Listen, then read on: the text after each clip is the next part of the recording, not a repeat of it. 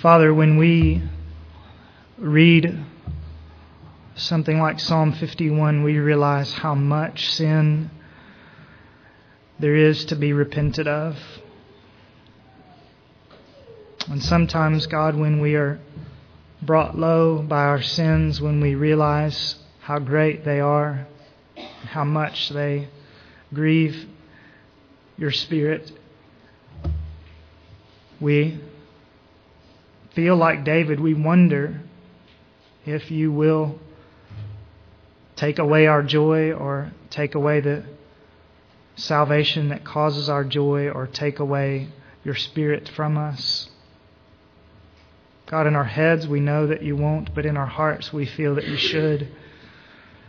And we need reminding that before your throne above we have a great high priest who is always interceding for us,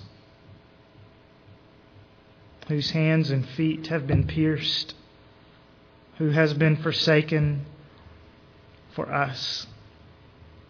Remind us of Him, that He Himself is the great unchangeable I Am. And if He doesn't change, then our status as children of God won't change. Now we pray, God, that as we think again about repentance, as we think about it more deeply and hopefully feel it more deeply, that in the back of our minds all the way through our time this morning, we would remember that we have a strong and a perfect plea. In spite of our sins, we have a great high priest who intercedes for us. Drive us to Jesus today and help us see and love and trust Him. We pray in His name. Amen. Amen. Well, if you'd like to turn to Luke 3, that's where we will be camping out this morning. 4 Christmases ago, we began working our way through the Gospel of Luke together. Some of you were here at that time, and you may remember that. You probably, even if you weren't here, remember that the first 2 chapters of this book deal with 2 births. First, the birth of John, who is the son of Zacharias and Elizabeth. And then, of course, Luke 1 and 2 tell us of the birth of Jesus, who is the Son of God, and John's younger cousin. Chapters 1 and 2 also record all the miraculous events surrounding those 2 births. And then chapter 2 ends with the only story that we have of Jesus' later childhood, a family mishap that occurred when He was 12 years old. So 4 years ago or 3 years ago, Christmas time seemed like a good occasion for us to begin working our way through Luke's Gospel consecutively, and we did that in December of 2005. But having made it through those first 2 chapters, my heart's attention and affection began to turn to the book of Genesis. And therefore, so did our Sunday morning sermons. And I trust that that was the Lord's doing. But ever since then, I've had it in my mind that we would eventually want to and need to return to Luke's Gospel. And having spent much of this past year sort of assembling a skeleton of Christian doctrine in our Theology 101 series, it seemed to me that now would be a good time for us to go back and put flesh on those bones by turning our attention to this beautiful and riveting biography of our Savior, Jesus, God's own Son. So we're coming this morning to Luke chapter 3 consecutively, but with a little bit of a time gap on our hands. 3 years since we last worshiped the Lord together in these pages. But perhaps that's appropriate, because when we come to Luke 3, we also discover that there is a time gap in the story itself. Somewhere between 15 and 20 years, in fact, have elapsed between the end of chapter 2 and the beginning of chapter 3. If you look back into chapter 2, you'll see in verse 42 that this event where Jesus was away from His parents and astonishing the Jerusalem rabbis' fellowship with His biblical wisdom, that event happened, verse 42, when He was 12 years old. But now as we cross the threshold into chapter 3, we find that both Jesus and His cousin John are grown men. In fact, over in verse 23 of chapter 23, we see that Jesus Himself is now about 30 years old.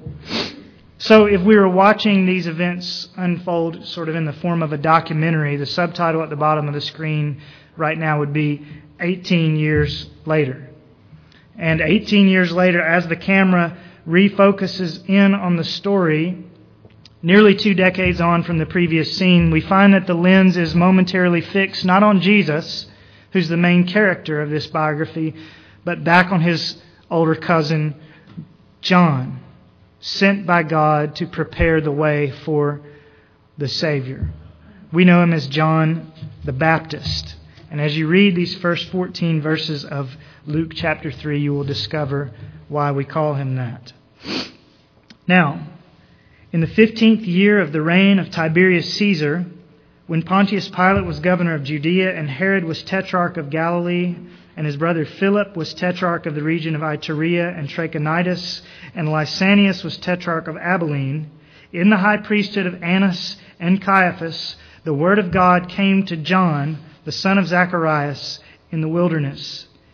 And he came into all the district around the Jordan, preaching a baptism of repentance for the forgiveness of sins, as it is written in the book of the words of Isaiah the prophet, the voice of one crying in the wilderness, make ready the way of the Lord, make his paths straight. Every ravine will be filled, and every mountain and hill will be brought low. The crooked will become straight, and the rough roads smooth, and all flesh will see the salvation of God. So he began saying to the crowds who were going out to be baptized by him, you brood of vipers, who warned you to flee from the wrath to come? Therefore bear fruits in keeping with repentance. And do not begin to say to yourselves, we have Abraham for our father. For I say to you that from these stones God is able to raise up children to Abraham. Indeed, the axe is already laid at the root of the trees. So every tree that does not bear good fruit is cut down and thrown into the fire. And the crowds were questioning him, saying, then what shall we do? And he would answer and say to them, the man who has 2 tunics is to share with him who has none. And he who has food is to do likewise. And some tax collectors also came to be baptized, and they said to him, Teacher, what shall we do? And he said to them, collect no more than what you have been ordered to. Some soldiers were questioning him, saying, and what about us? What shall we do? And he said to them, do not take money from anyone by force, or accuse anyone falsely, and be content with your wages. Now, we've already pointed out that John the Baptist was the son of Zacharias and Elizabeth. He was the older cousin of Jesus. Luke chapter 1, verse 36 informs us that Jesus' mother Mary and John's mother Elizabeth were relatives, perhaps cousins themselves. And so John and Jesus are cousins. And we have John's lineage, therefore, and his pedigree down pat. But as we observe the beginnings of his preaching ministry here in Luke 3, we begin to see John the Baptist's portrait in even bolder relief. I want you to think about this man with me as we sort of put together a thumbnail sketch of him. I want you to think first about John's times. John's times. You noticed, I'm sure, the extensive list of difficult to pronounce names that Luke gives us there in verses 1 and 2. Tiberius Caesar, the emperor, Pontius Pilate, the governor, Trachonitis and Lysanias, the tetrarchs, and so on. Luke gives us a roll call of the secular and the religious leaders of the day, all of whom, or most of whom anyway, are known in the pages of Scripture for their rank ungodliness. In fact, as you read the list, if you're familiar with the end of Luke's Gospel or the crucifixion story of Jesus, you will notice that some of the very names that appear here appear again at the end of the book in connection with the trumped-up trial and execution of Jesus. And if you read on in these men's histories, both biblical and otherwise, you would also read of greed and dishonesty and bribery and adultery and incest and mass murder, just from this brief list of names. So much so that the English preacher of the 1800s, J.C. Ryle, wrote of Luke 3, 1 and 2, there is hardly a name in it which is not infamous for wickedness. And usually wickedness in the leaders Debauchery and unfeeling hearts among the leaders leads to debauchery and unfeeling hearts among the common people. And these are the times into which John came preaching. And so it's no wonder that when we see John, very often the first word out of his mouth seems to have been, repent. Repent. He was living in evil days. And he was in many respects until Jesus came on the scene. John was the lone voice for truth in the early years of his ministry. And before we go on to anything else, I just want to pause and say that John, therefore, is a great example for those of us who may feel as though we are the lone voice of truth in our workplace or in our family or in the classroom or increasingly in our nation, wherever it may be. John can encourage us not to give up, to keep proclaiming God even though it seems that no one cares and no one is listening. Listen to J.C. Ryle again. Let us learn never to despair about the cause of God's truth, however black and unfavorable its prospects may appear. At the very time when things seem hopeless, God may be preparing a mighty deliverance. Let us beware of slacking our hands from any work of God because of the wickedness of the times. He that observeth the wind shall not sow, and he that regardeth the clouds shall not reap. Ecclesiastes 6:4.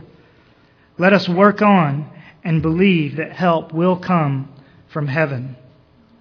And that's exactly what we find John doing. He is working on believing that help will come from heaven. And of course, we know help did come from heaven in the form of his cousin, Jesus, the Son of God.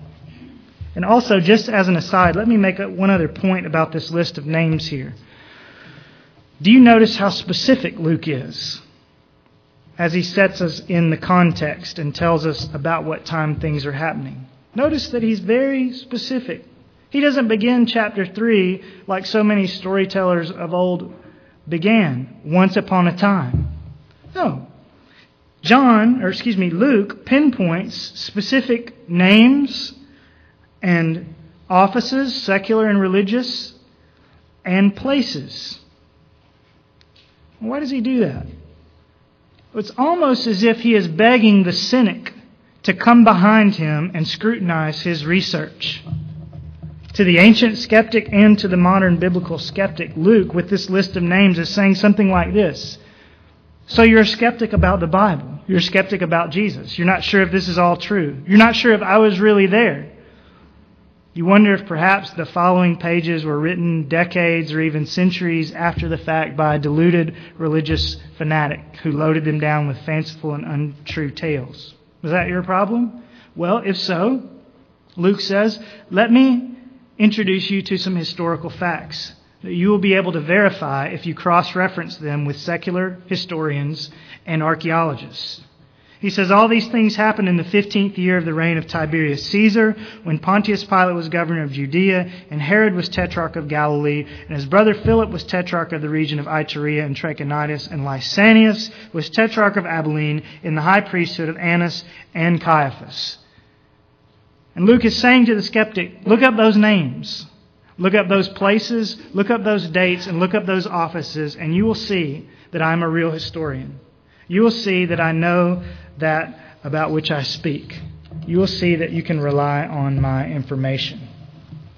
So just as an aside, if you perhaps or some of your friends are struggling with the historicity of the Bible, whether or not we can rely on these gospel accounts, take Luke's challenge. Do the research.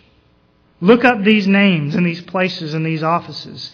And Luke chapter 3 verses 1 and 2 alone just might convince you that Luke was a reliable, capable, first-rate historian. And that therefore his gospel, the record of the life and times of Jesus of Nazareth, is reliable and first-rate history. Now, we mustn't dwell on those two verses or on John's times. We need to hurry along, secondly, to John's calling. John's calling, which we see in verses 2 through 6. John was a bit of an odd character. If you've read the other gospel accounts that speak of him, you know that's true. He lived out in the woods. He wore rough clothes. He ate whatever he could claw out of the tree bark with his own bare hands, usually locusts and wild honey, we're told in Mark chapter 1. But John wasn't a madman.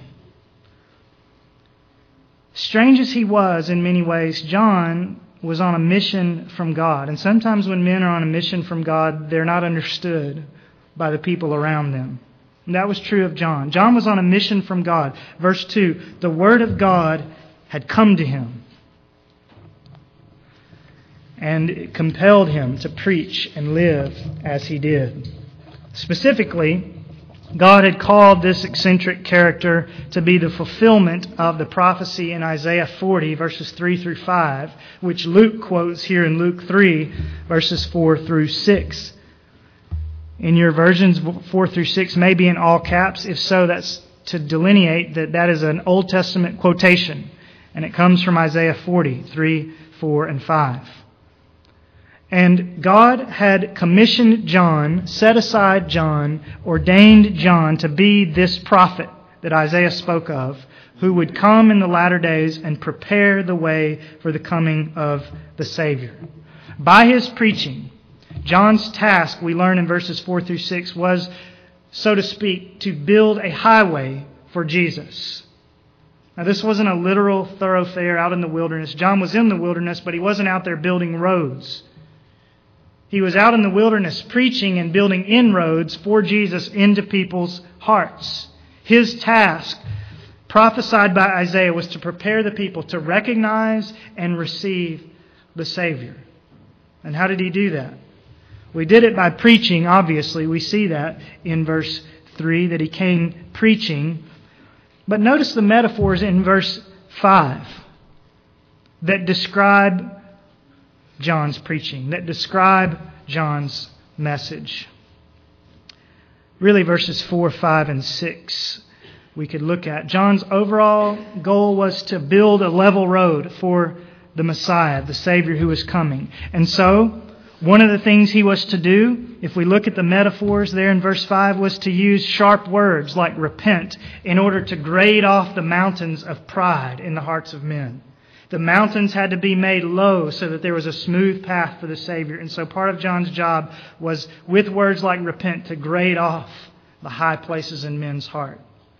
Part of his task was also to use tender words that would add God's fill dirt to the valleys of people's brokenness and encourage them that they could come to Christ. Part of his job was to use clear words so that he could make, verse 5, straight paths in the people's minds, that the people would understand and recognize and be able to come directly to Jesus. And in all this, again, John's ultimate goal, the same goal of any gospel preacher, was to make a smooth, level track upon which Jesus might travel into the hearts of John's contemporaries. Now then, in view of John's calling and in view of the times in which he lived, thirdly, what was his message? What was his message? What was the primary topic of John's preaching? Well, there were several things that were spoken of there in those metaphors, but what was the main thing?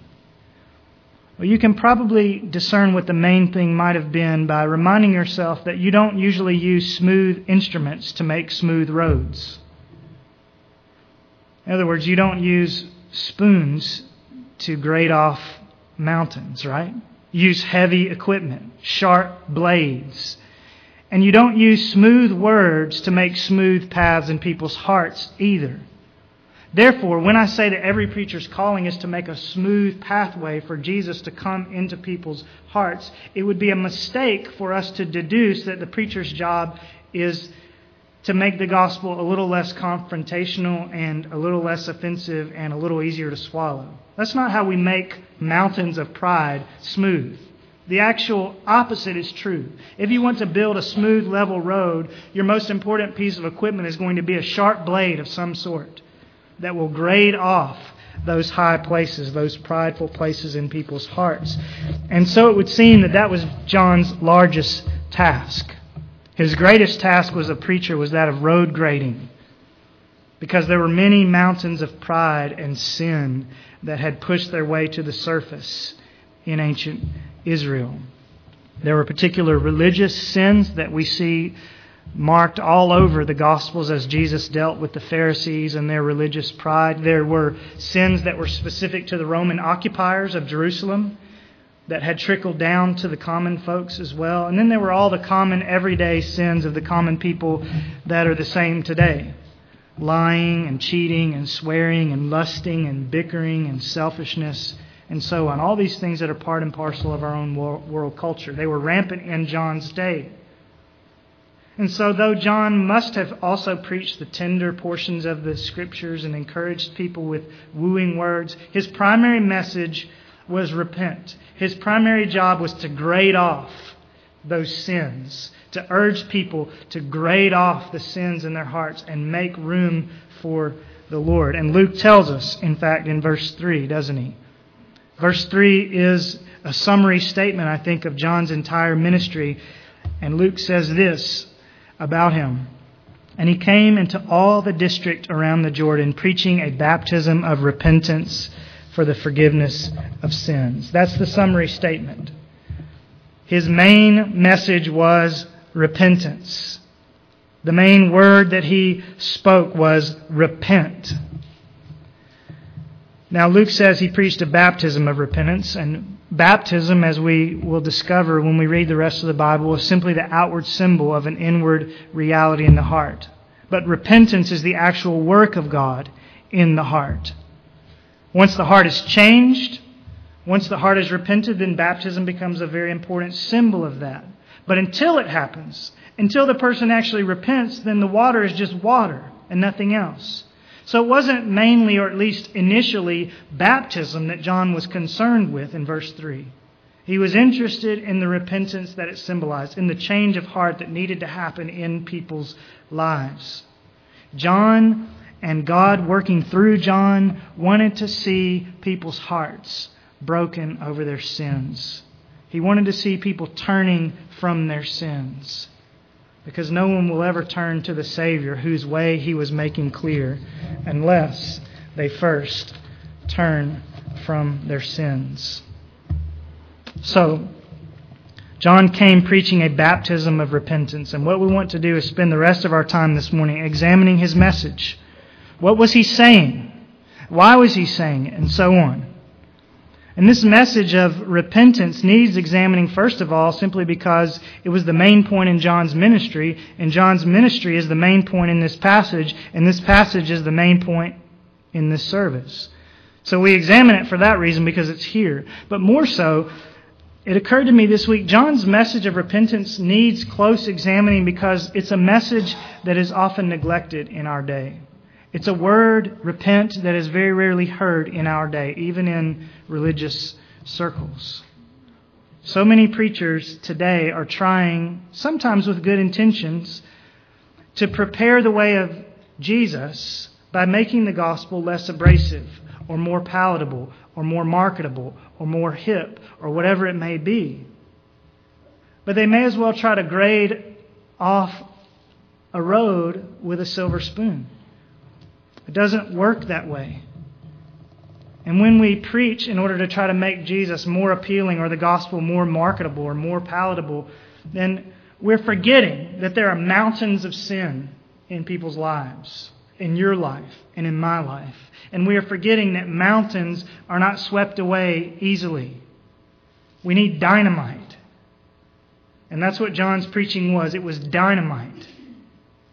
Such dynamite that it eventually got him killed, beheaded for his preaching. But he preached it because it was for the people's good. And repentance, I want to remind you this morning, is for our good. After all, this is the same message that Jesus came preaching, isn't it? And if Jesus preached repentance, then repentance must be good for us. In fact, in the book of Mark, chapter 1, verse 14, we learn that repentance was the very first thing that Jesus preached. It's actually a part of the good news. It's actually a part of the gospel that Jesus proclaimed. Repentance is part of good news. Mark 1, 14 and 15. Jesus came into Galilee preaching the gospel, the good news of God, and saying, repent. Repent.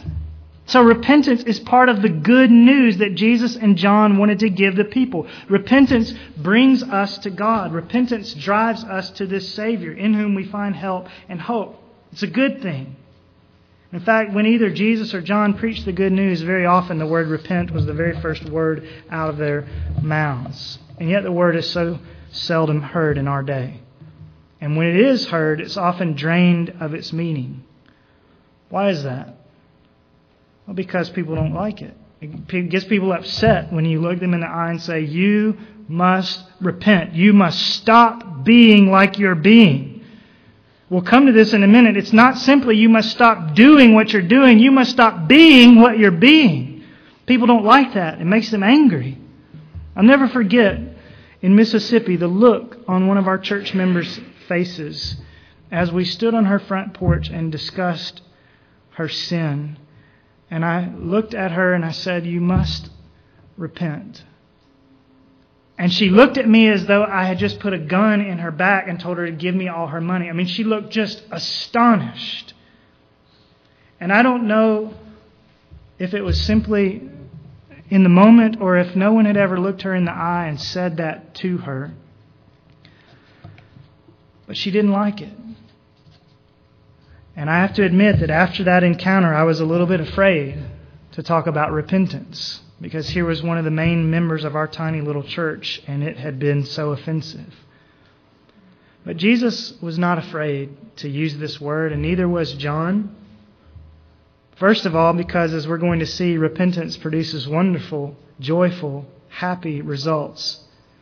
But John wasn't afraid to preach repentance either, because it wasn't his job to please the whims of men. It was his job to prepare the way of Christ. And as we're going to see, no one will ever come to Christ without repentance. No one will ever stay very long on the narrow road that leads to life, but that road has been graded by the preaching of repentance. And unless you repent, Jesus says in Luke 13:3, you will all perish. So, from John's preaching here in Luke 3, we need to ask some questions about repentance. What, why, and who? Actually, what, who, and why in that order. What is repentance? Who must repent? And why should we repent? So first then, what is repentance? What is it according to Luke 3? Well, John doesn't give us a definition of the word in his sermon here in this chapter. He, I think, assumes that his audience, most of them being Jewish folks who are familiar with religious language, he assumes that they will have a basic understanding of what this word means. That is that repentance has to do, at its most basic level, with turning away from sin. So I would submit that to you as possibly the simplest definition we could give of repentance. It's turning away from sin. And John must have assumed that his audience understood at least that much. And so he doesn't give them the most basic definition of repentance here in Luke 3. He simply preaches it to them. You must repent. You must turn from your sins. You must stop rejecting God. You must stop running from Him. You must stop being what you're being and doing what you're doing. Run from your sins, he says, and run to the Redeemer. So John's main objective here is not defining repentance, but preaching repentance and urging it upon the people. But as we listen to him, though he doesn't define repentance in so many words, we discover that what he does in fact do is let us in on some nuances in the definition. Repentance at its most basic is turning away from sin. But what does that look like? How does that work? Well, when we examine what John says to the crowds by the Jordan River, we gain some insight. We can say at least two things to sort of deepen our understanding of repentance. First, from John's preaching, we can say that repentance is a change of heart. And second, from John's preaching, we can say repentance is a change of heart that leads to a change of behavior. Leads to a change of behavior. Now we can notice right on the surface level of what John says that repentance has to do with a change of behavior. He says it several times in these verses, doesn't he? In verse 8, the people need to bear fruits in keeping with repentance. Fruits is a metaphor for behavior Their lives need to change in keeping with repentance. Verse 9, every tree that does not bear good fruit is cut down and thrown into the fire. So repentance is about fruit. It's about changed outward behavior. And then in verses 10 through 14, John goes on and makes specific application of that fact to various different people. Soldiers, tax collectors, the crowds in general, and so on. So repentance does result in good fruit. It does result in changed behavior, and we mustn't miss that. But I want you to see at its root level, repentance is something far deeper. Repentance at its root level is not simply a change of behavior. There's something far more profound happening underneath the surface when someone truly repents. Now notice that the fruit, the changed behavior, is not the first element in John's message, particularly in verse 8. In verse 8, he says, you must bear fruits, but listen to how he says it. Bear fruits in keeping with repentance. Bear fruits in keeping with repentance. The fruit was the outward sweet growth of some deeper root. The fruit wasn't repentance itself. The fruit was simply in keeping with repentance, an outgrowth of repentance. But repentance was something even deeper than outward behavior. What was it? Well, it was a changed heart. Repentance is a changed heart that leads to changed behavior. We see that in these final verses where these various people are coming up and asking John what they should do. Verse 10, the crowds were questioning him, saying, then what shall we do? Do you see as they approach John that their hearts have changed? What has changed in them in verse 10? It's not their behavior. Their behavior hasn't changed yet. In fact, they're coming to John saying, how should our behavior change? So they're admitting our behavior hasn't changed. We need to know how our behavior should change. So it's not their behavior that's changed yet when they come to John. What's changed? Their hearts have changed. They're now motivated to ask what they should do. They're now motivated to do what they ought. They're now motivated to stop doing what they were doing and start doing something different. These people now wanted to change. Their hearts were different. They wanted to live right. Why was that so? Because John had been busy grading the roads in their lives. John had been busy calling them, verse 7, a brood of vipers, snakes. John had been landing blow after blow on their haughty consciences. And by God's Spirit, these people had come to see that John was right. That their hearts were wicked. And that their lives were wicked. And their hearts were now broken.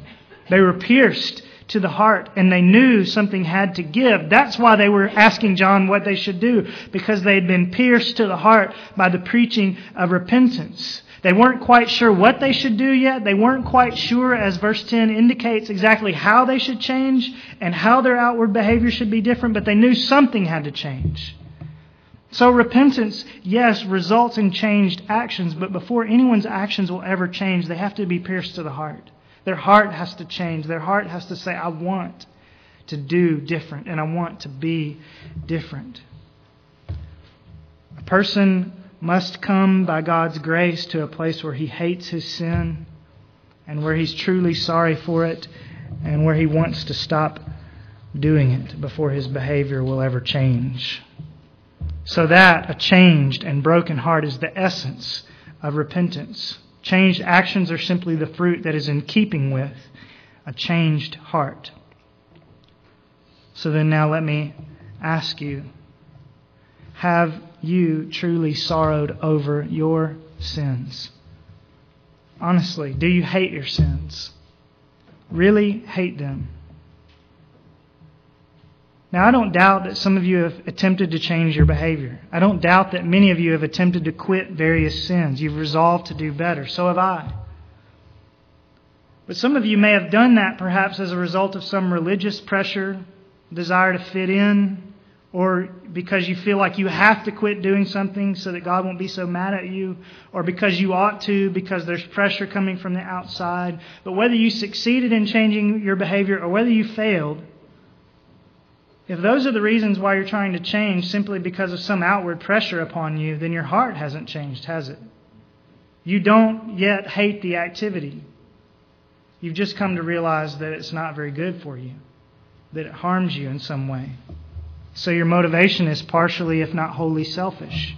You want to stop that particular sin for your body's sake, or for your reputation's sake, or for your sanity's sake, or for your job's sake, or for the sake of your grades, maybe even for the sake of your own soul, figuring, well, I'd better quit this if I expect to go to heaven. But has it ever occurred to you that you ought to hate your sins for God's sake? That you ought to hate them simply because they've hurt Him and offended Him and sullied His reputation and crucified His Son? That's what you and I have done, isn't it? By our sinning. We made it necessary so that God's very own Son would have to go to a cruel, naked, humiliating, excruciating, undeserved death. Does that pain you? Does that shame you? Does that make you feel anything toward God? Sorrow, hatred of your sin, desire to be different than you are for Jesus' sake? If not, then no matter how cleaned up you may have become outwardly, you've never repented. Your heart has never changed, and it needs to. Today might be the day for you. And let me ask you an even deeper question. Do you hate your very sin nature? Do you sorrow not just when you do something outwardly sinful, but do you sorrow the fact that you actually are sinful? Do you realize that just beneath the surface of your life there's this nagging, kicking, screaming nature that enjoys sin? It's there, isn't it? There's a part of you that enjoys sin, and there's a part of me that enjoys sin. Do you hate that? Not just when you actually slip up and do it, but do you hate the fact that you sin because your very nature loves the sin?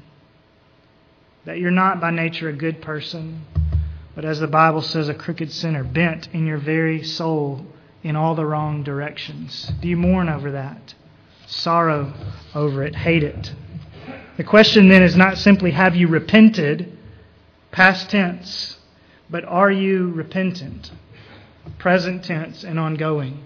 Are you sorrow every day for the blackness that's in your heart? That's true repentance.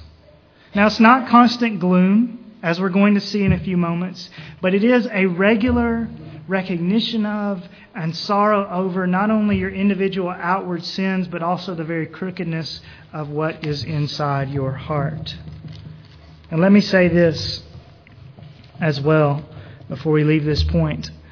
Remember, there are fruits, as we highlighted a moment ago, that are in keeping with repentance. If you have truly sorrowed over your sin in your heart, something will have changed. It's not perfection. It's not complete victory over every sin habit, but it's progress. So we're not settling for emotion this morning. The goal this morning is not just to feel really bad and to think, well, there, I've done it. I've repented, and that's the end of it. No, far too many people settle for emotion. They were sitting in the service one Sunday, and the sermon made them feel really bad about the way they've been acting. And they felt bad, and they were right to feel bad. Maybe they even wept. And they went out and they thought, thank you, God, for granting me repentance. And then nothing ever changed. See, that's a change of emotions, but not a change of heart.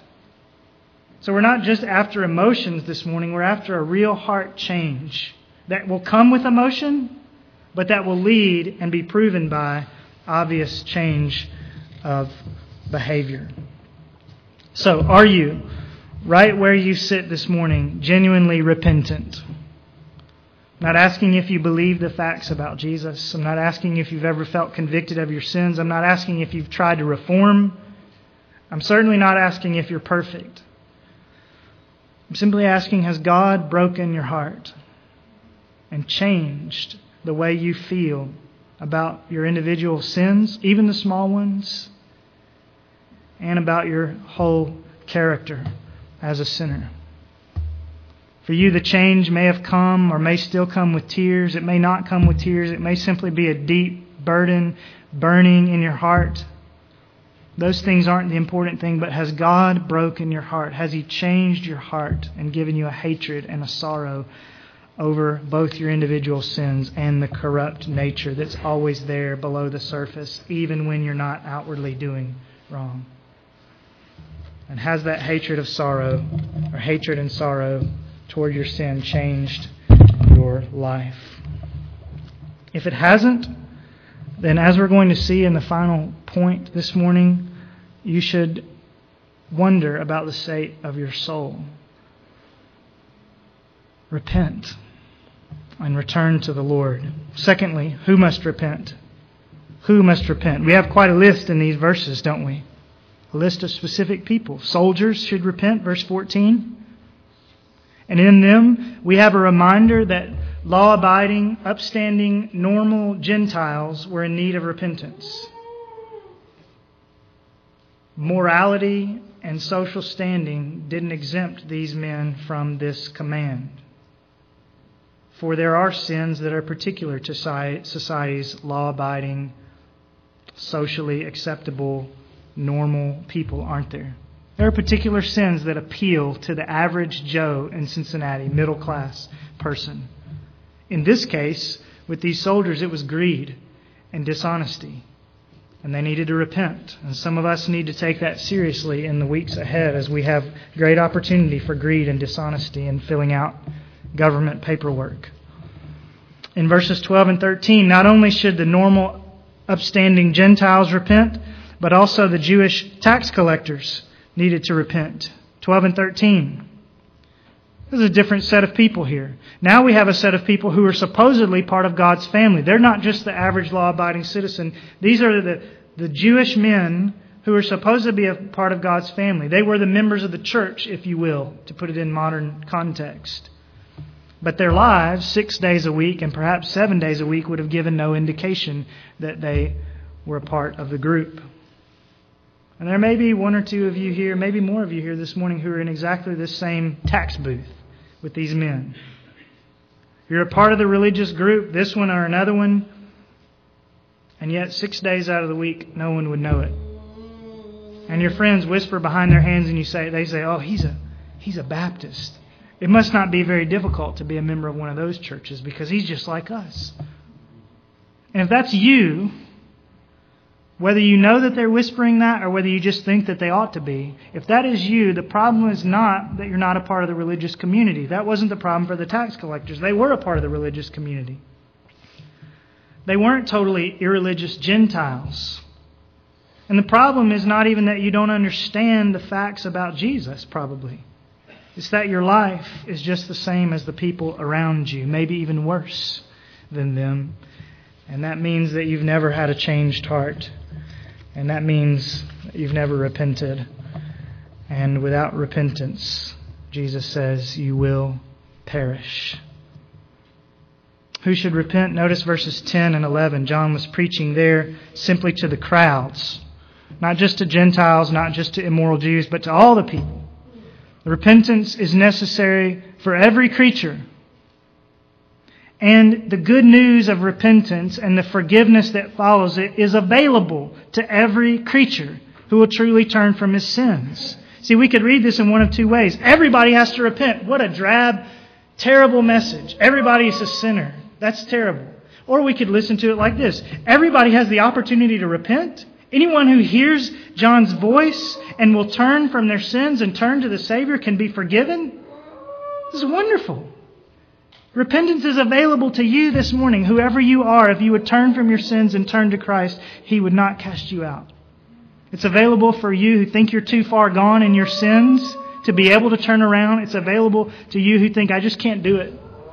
It's available to you who think to yourself, I could try, but what good would it do after all? It's available, this opportunity to repent and return.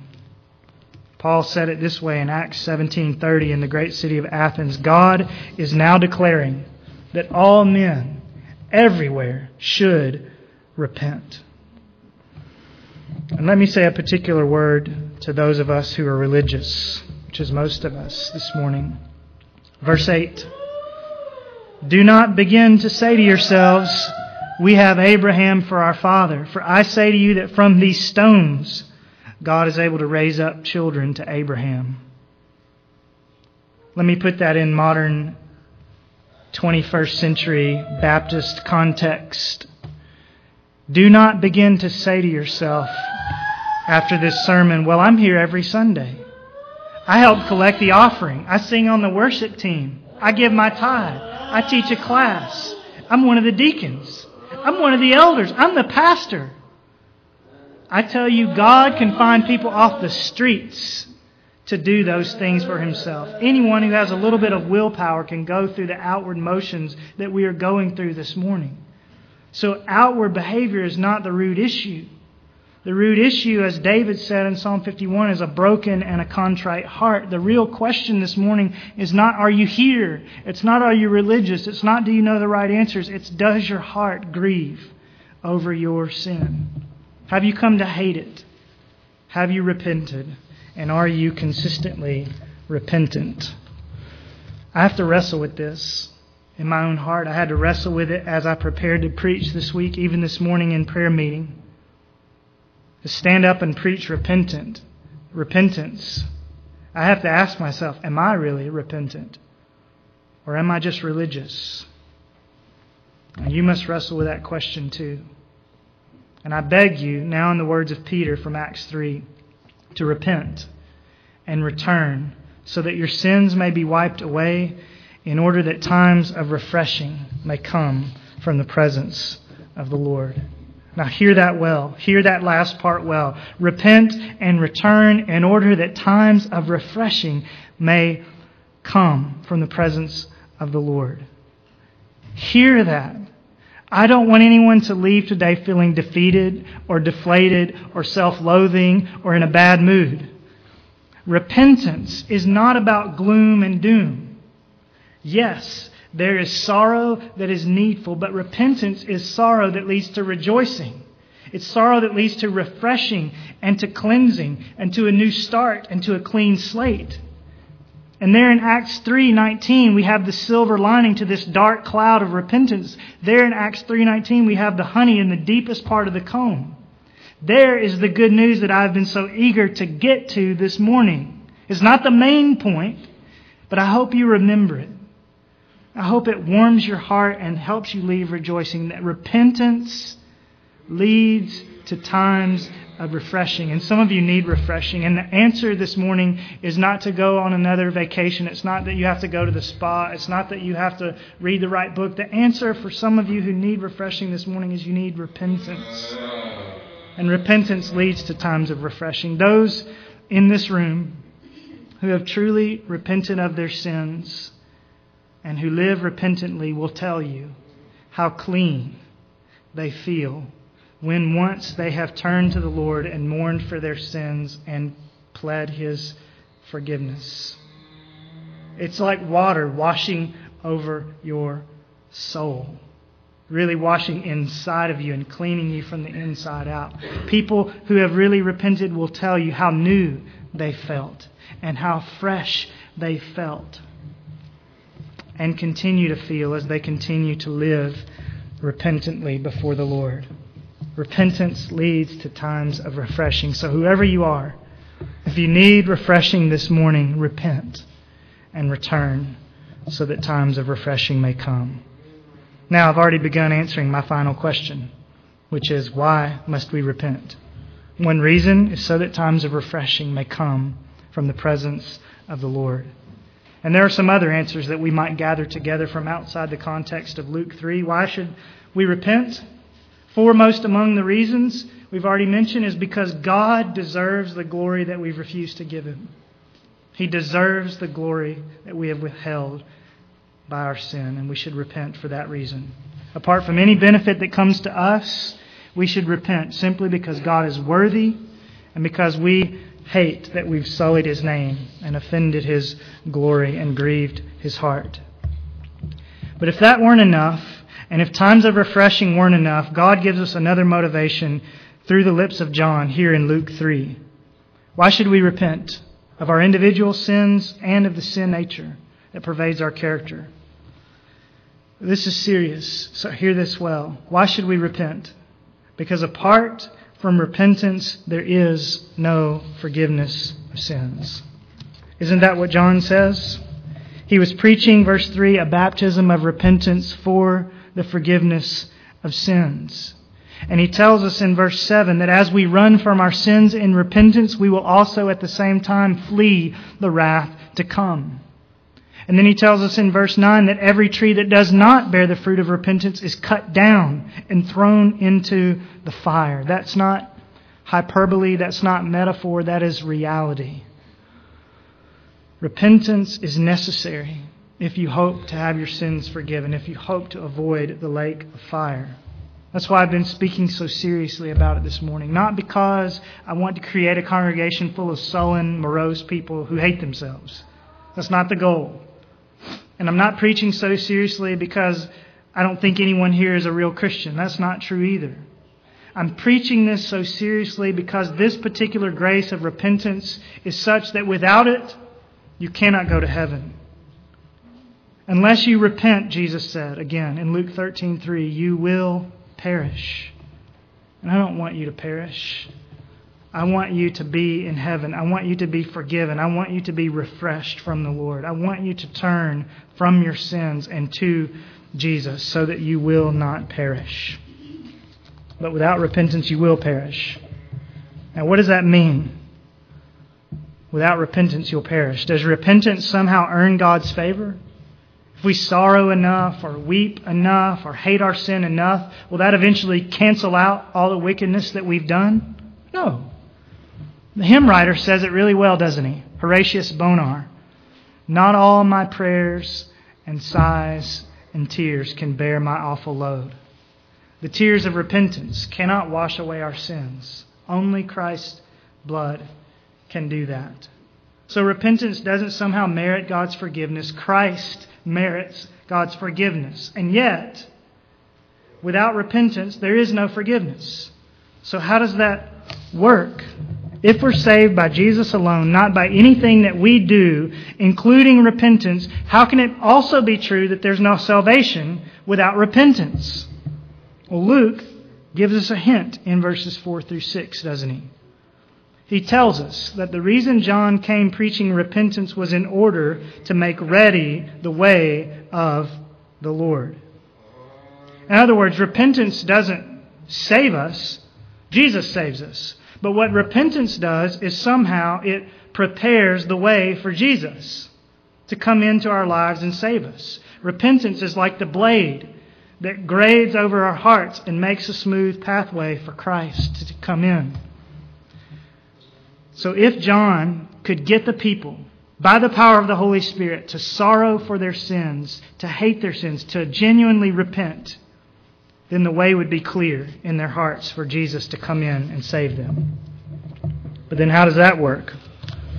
How does repentance make the way clear for Jesus?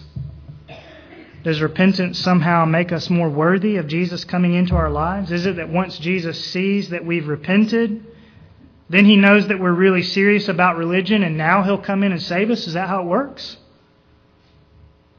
Some people think that way about faith and repentance. Once Jesus sees we're serious, now He'll come and help us.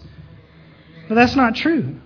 There's nothing that we can do to make ourselves more worthy to Jesus or to make Him more willing to save us. So repentance doesn't make us somehow more savable, and yet it does prepare the way for Jesus to come in and save us. How does that work? May I suggest to you that while repentance does nothing to change Christ's willingness to save us, it does nothing to change Christ's willingness to come to us, repentance does everything to change our willingness to come to Him. Let me say that again. Repentance does nothing to change Christ's willingness to come to us, but it does everything to change our willingness to come to Him. Sorrow for sin, hatred of sin, a desire to quit sinning. These things don't change Jesus. They change us. And what they do to us is make us willing to come to Him. They make us see our need of a Savior. Repentance, sorrow over our sin, deep conviction and desire to be different makes us long that there is a Savior there who can help us. Repentance makes us want to run to Jesus. And so at one and the same time as we are turning from our sins, we're also at the same time turning to the Savior. I need to insert this caveat in case anyone is confused. There is no time gap between repentance and faith. In other words, you shouldn't leave this morning thinking that you must sorrow over your sins for a sufficient amount of time. Maybe it's an afternoon, maybe it's a week, maybe it's a month, maybe it's a year. And then if you sorrow for long enough, you can come to Jesus. You shouldn't think that way. If you have seen the reality of your sin this morning, you come to Jesus right this very minute with no delay. There's no waiting time to come to Jesus. Because repentance that makes way for Jesus and faith that turns to Jesus actually happen at one and the same time. Logically, repentance prepares a way, but in actual real time, they happen right together. You repent, you turn from your sins, and you turn to Jesus in faith all at one and the same time.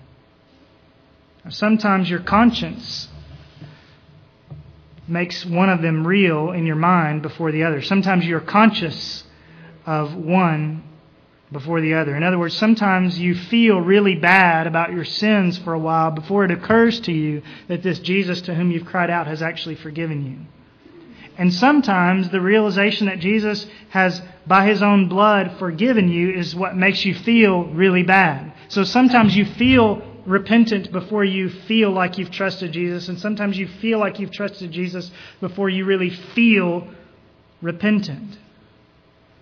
But the reality is that those two things, repentance and faith, happen together. You cannot truly turn from your sin without turning to Jesus. Where else would you turn?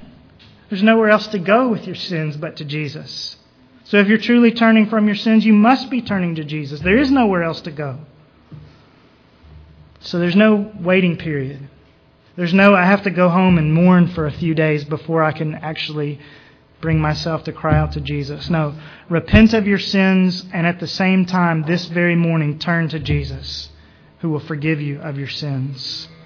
You will not truly turn from your sins until you turn to the Savior. But my main point this morning has been to say that the reverse is true as well. You cannot turn to the Savior unless you have also turned from your sins. If you believe yourself to have turned to Jesus, but you've never sorrowed for your sins the way we've been speaking of this morning, then you've never really turned to Jesus. Because you cannot, as the song says, turn your eyes upon Jesus and look full in His wonderful face without your joy being mingled with a deep sadness over the wounds that are on that face and over your part in causing those wounds.